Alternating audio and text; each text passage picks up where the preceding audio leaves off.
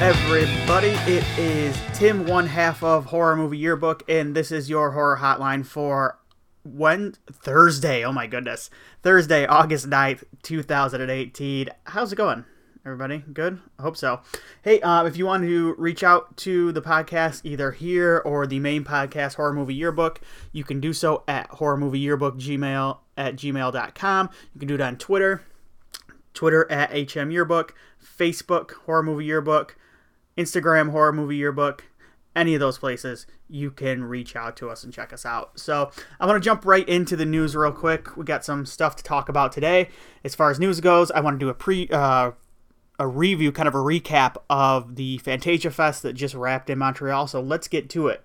First story today is from Deadline. Fangoria sets Chelsea Stardust to helm Satanic Panic. Fangoria is back in the business of making movies as of now. Their newest one, the newest Puppet Master, was either produced or distributed or financed by them. I'd have to look that up. But they are involved in it, and it will be out, I believe, next week. Puppet Master: The Littlest Reich. But this is from Deadline. It says, Fangoria has set Chelsea Stardust to direct Satanic Panic, an After Hours-esque,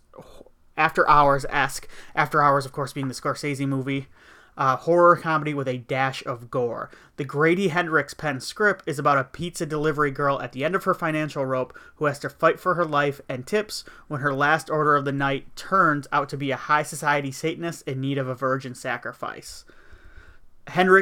Grady Hendrix wrote the story with Ted Geohagen. Tate Stenziak is on board to handle special effects. Not familiar with Hendrix. I'm not familiar with Stenziak. I'm familiar with Hendrix and Geohagen. Geohagen, of course, just did Mohawk. He did oh my gosh, I'm blanking on the other one he did. But Hendrix is a novelist. He's written a couple books. He just came out with the nonfiction book Paperbacks from Hell that takes a look at a lot of old horror paperbacks. He also wrote My Best Friend's Exorcism, which I have not read. I actually have not read anything of Grady Hendrix other than his excellent Stephen King wrap-ups for Tor.com from a few years back. They're really, really good, though. So Stardust, also from the story, Stardust has been on a roll lately after working for producer Jason Blum for several years. She branched out to start her directing career working for Crypt TV on several short films. Stardust recently wrapped production on the genre film All That We Destroy, her directorial debut on a script by James Agnew and Sean Keller. So yeah, exciting. She is a fresh voice. She looks like, from what I see of the plot, that looks like a good choice. I'm not in the business of making these choices, but this is not the first time Fangoria, the magazine, has branched out into filmmaking. They've done this in the past, too. Fangoria Films came around in 1990. Their goal was to kind of finance one feature film per year. They did Mind Warp with Bruce Campbell. They then they created Children of the Night was another one they did. They stopped doing that in the early 90s, I believe, about a year or two after they started doing it. And then in 96, they remerged as Fangoria Films. It was more of a distribution company. They would use it, they would distribute films under their Gore Zone label. And they would do that for about the next 10 years. Stuff like iZombie, the last horror movie, not iZombie, anything based on the TV show that's on or the comic book for Vertigo, but they would do the next, the last horror movie. Dead Meat was another one. They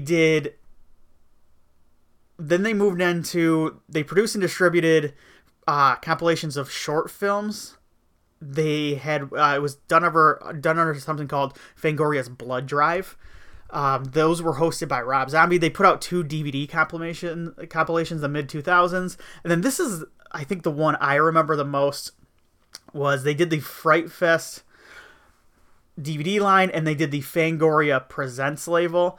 And honestly, none of those were any good. Fangoria has a pretty not sterling reputation.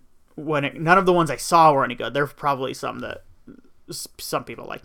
But Fangoria does not exactly have a sterling reputation when it comes to when it comes to releasing, producing, distributing, financing films.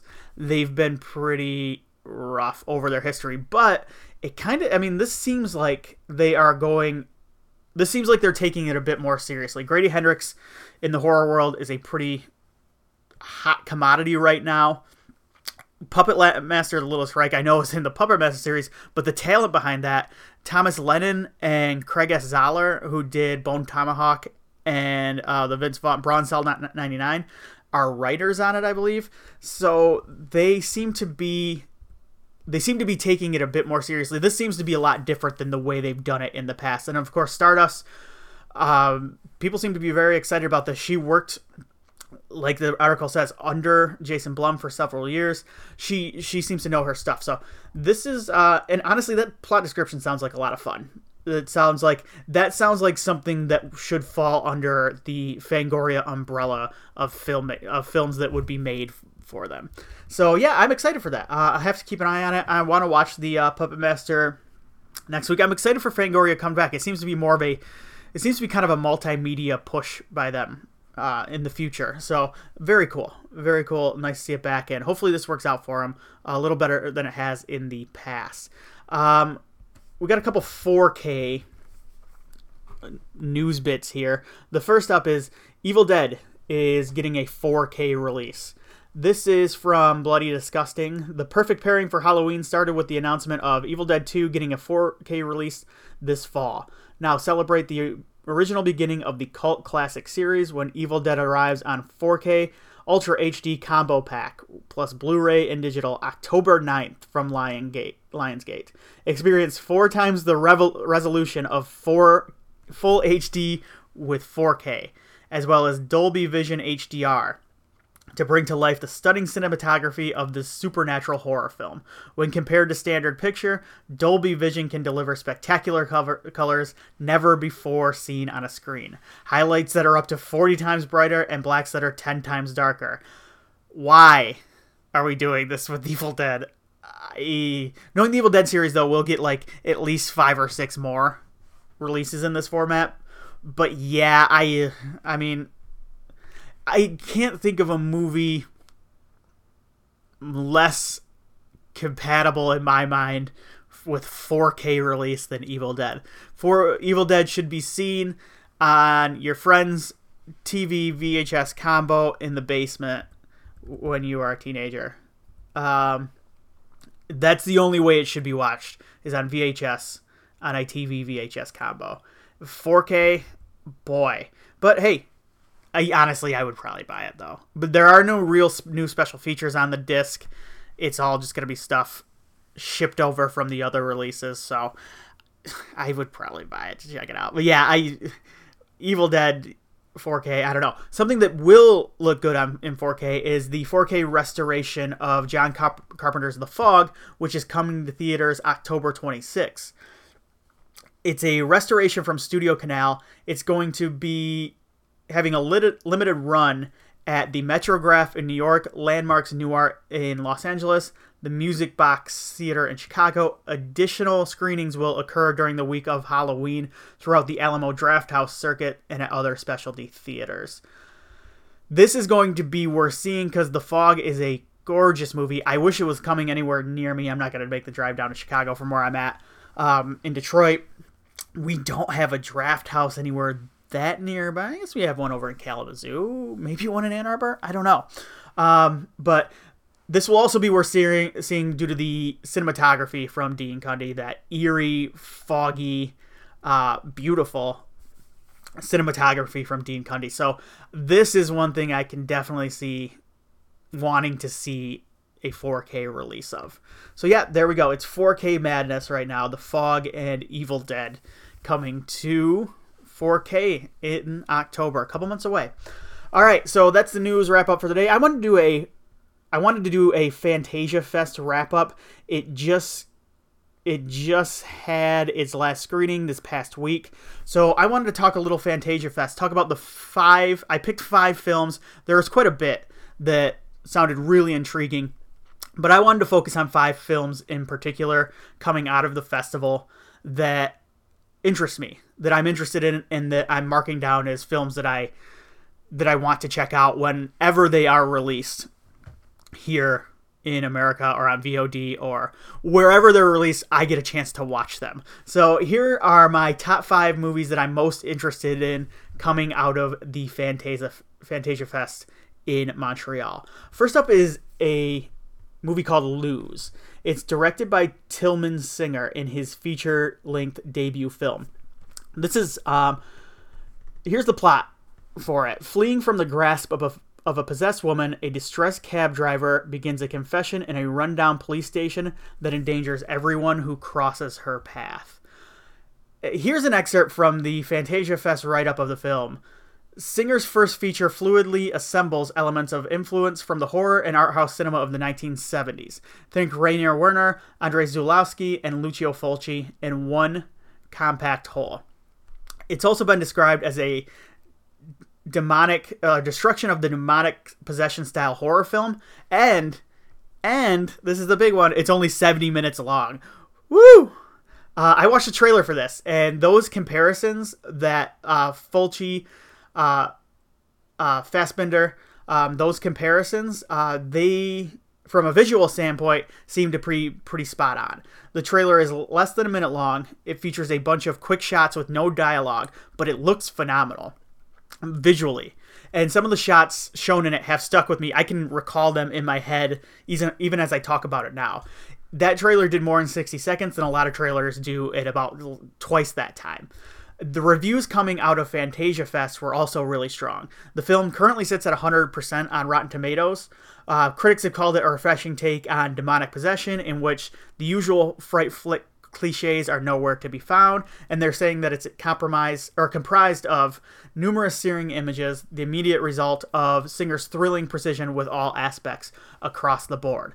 The film itself sounds like it's more on the slow burn side of things, so if that's not your bag, then I can see you wanting to stay away from it, but at 70 minutes long, that might make some of that build a bit more palatable. And it's always exciting to hear of the arrival of a new potential voice in horror cinema, and that's what sounds like we've got here with Tillman Singer. So yeah, excited for that one. Number 4 is Piercing. Here's the plot for that one. Reed is going on a business trip. He kisses his wife and infant son goodbye, but in lieu of suitcase filled with clothes, he's packed a toothbrush and a murder kit, as you do. Everything is meticulously planned. Check into a hotel and kill an unsuspecting victim. Only then will he rid himself of his devious impulses and continue to be a good husband and father. But Reed gets more than he bargained for with Jackie, played by Mia Wasikowska, an alluring call girl who arrives at his room. First, they relax and get in the mood, but when there's an unexpected disruption, the balance of control begins to sway. This is from director Nicolas Pesce, who directed the 2016 film The Eyes of My Mother. The Eyes of My Mother was one of my favorite films of 2016. Pesce's black and white debut film was a haunting, gothic character study that focused on a young, lonely woman and her descent into sociopathic behavior. It features one of the best performances I've seen in a horror movie in quite some time, and I apologize for, all of my pronunciation of names and really anything, but especially this one, Kika Magales. The Eyes of My Mother was an exciting debut feature, and it marked Pesce as a director to watch. Piercing finds the 28-year-old director working with a bigger budget and with a bigger name cast, including Mia Wasikowska and Wendell Pierce. The film is based on a novel by Ryo Murakami. Genre fans might remember him as the writer of the book Audition, which was later, of course, turned into a film by Takashi Miike Takashi. The novel itself has been called a haunting Japanese version of a David Lynch nightmare. That seems to fit in well with the sensibilities on display in The Eyes of My Mother, so it seems like a natural fit between the two works. The film was acquired by Universal coming out of Sundance. I'm hoping to see it released on VOD or a limited theatrical run soon. I have not seen any release date for it here in the States, though. Number three, I've got Nightmare Cinema. Altogether echoing classic anthology series like The Twilight Zone and The Outer Limits, this movie centers on a group of down-on-their-luck individuals who entered the decrepit Rialto Theater. Their deepest fears their deepest and darkest fears are brought to life on screen by the projectionist, a mysterious ghostly figure who holds the nightmarish futures of all who attend and cannot escape his screenings. This is an anthology film kind of co-directed by David Slade, Mick Garris, Joe Dante, Ryo Kitamura, and Alejandro Brugué. This is quite the lineup of talent involved in this film. Let's run down the track record of everybody involved. David Slade was the director of Hard Candy, 30 Days of Night, and also worked on Hannibal and Black Mirror.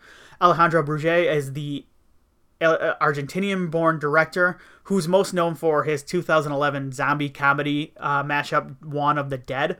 Kitamura is the Japanese director. He's known for Versus, Godzilla Final Wars, Midnight Meat Train, and this year's Downrange, a movie which I loved, by the way, and it's on Shudder now. Mick Garris, of course, a director who has worked in the genre forever and someone whose passion for horror kind of spills over into everything he does. I really believe that his podcast is an essential listen for all horror fans, Postmortem with Mick Garris. I think it's fantastic, and I just seeing and listening to his passion is infectious. And then, of course, the legendary Joe Dante, one of my favorite directors of all time, behind The Burbs and Piranha and Gremlins and Matinee, my favorite of his movies. So yeah, Joe Dante. We have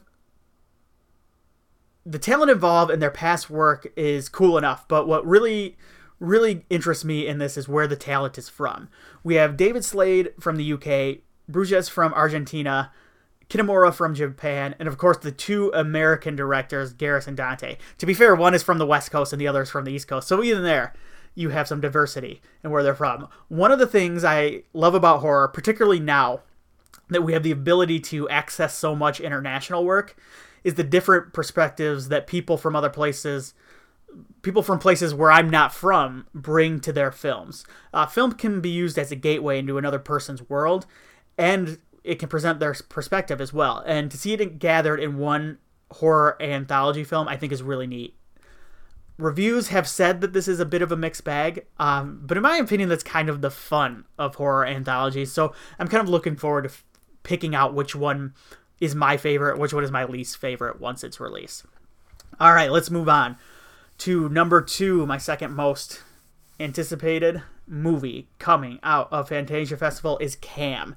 Cam is a technology-driven psychological thriller set in the world of webcam porn. It follows Alice, an ambitious cam girl, who one day discovers she's been replaced on her show with an exact replica of herself. As this copy begins to push the boundaries of Alice's internet identity, the control that Alice has over her life and the men in it vanishes. While she struggles to regain what she's lost, she slowly finds herself drawn back to her show and to the mysterious person who has taken her place. This is directed by Daniel Goldhaber and written by Isa Mazai. Cam was actually written by Isa Mazai was a former cam girl, and I'm really interested to see that unique perspective translated onto the screen. This is not an area we've delved into much in horror or really in film at all. The film has also picked up 2 of the bigger jury awards at the festival, with the first being Best Screenplay. Here's the jury statement on Best Screenplay. Isa Mazai crafts a doppelganger nightmare around the growing concern of digital identity, presenting a skewed, or is it, view of the complex, dangerous, and largely unexplored world of webcam girls. Daniel Goldhaber also took home the New Flesh Award for Best First Feature. Here's what they had to say about that. The New Flesh jury calls Cam an ambitious, empowered project devoid of moral policing with respect to sex work. Smartly told through visually vibrant storytelling, Cam captures the complexities and contradictions of curated identities on and offline. This talented team embodies a collaborative spirit of next generation of genre filmmakers. Blumhouse is co-financing the picture. Netflix picked up the distribution rights right away coming out of the festival. Those 2 statements really got me excited, and just the buzz coming around it coming out of the film festival really got me intrigued and interested. Can't wait to check this out whenever it is. I believe it'll probably be dropped on Netflix first, so very cool. And then my number 1 movie that I am looking forward to coming out of Fantasia Fest is Tales from the Hood 2. It was always going to be Tales from the Hood 2. But this is, of course, a sequel to Tales from the Hood 1. This revolves around inner city undertaker Mr. Sims, played by Keith David, introducing us to several people and 4 tales that ultimately revolve around their fates. This is directed by Rusty Cundiff, Darren Scott, and executive produced by Spike Lee. I absolutely adore the first Tales from the Hood movie. I think it's an angry, funny, smart, and unfortunately still relevant movie. It's one of, if not my favorite horror anthology of all time. It might be my favorite when I think back on it. Part 2 brings back the entire creative team. It adds Keith David to the mix, always a good thing. The segments in this film revolve around a stolen doll found in a museum depicting African Americans in post-Civil War America, a fraudulent psychic attempting to contact a recently deceased pimp turned community leader, a vampire Me Too movement mashup, and then one about a black Republican political operative whose pregnant wife is haunted by Emmett Till. Reviews have been mixed for the most part, but they all say it's once again an angry movie. With critics pointing to but they have pointed to that Me Too vampire segment, and when I read that, I went, oh, that could be an issue. Vampire segment as being particularly weak, but this sequel is about as critic-proof a movie as it comes for me. I'm going to watch it. It's a Tales from the Hood sequel. I love the first movie. It's got everything back. I can't wait to watch it when it is released on October 2nd. So there you go.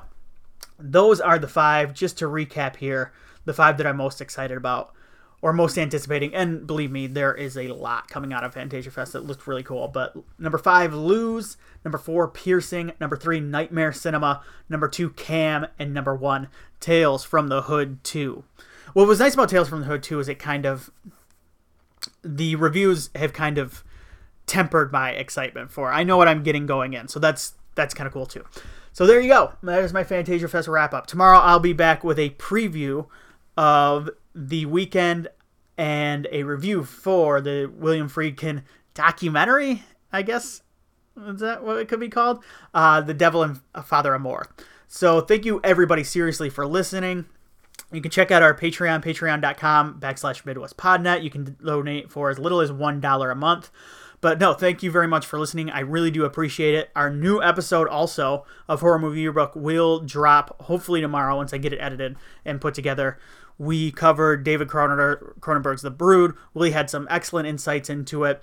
It's a really good conversation, more straightforward than we've been doing the last few episodes. So yeah, very cool. Thank you very much for listening, and I'll see you all tomorrow.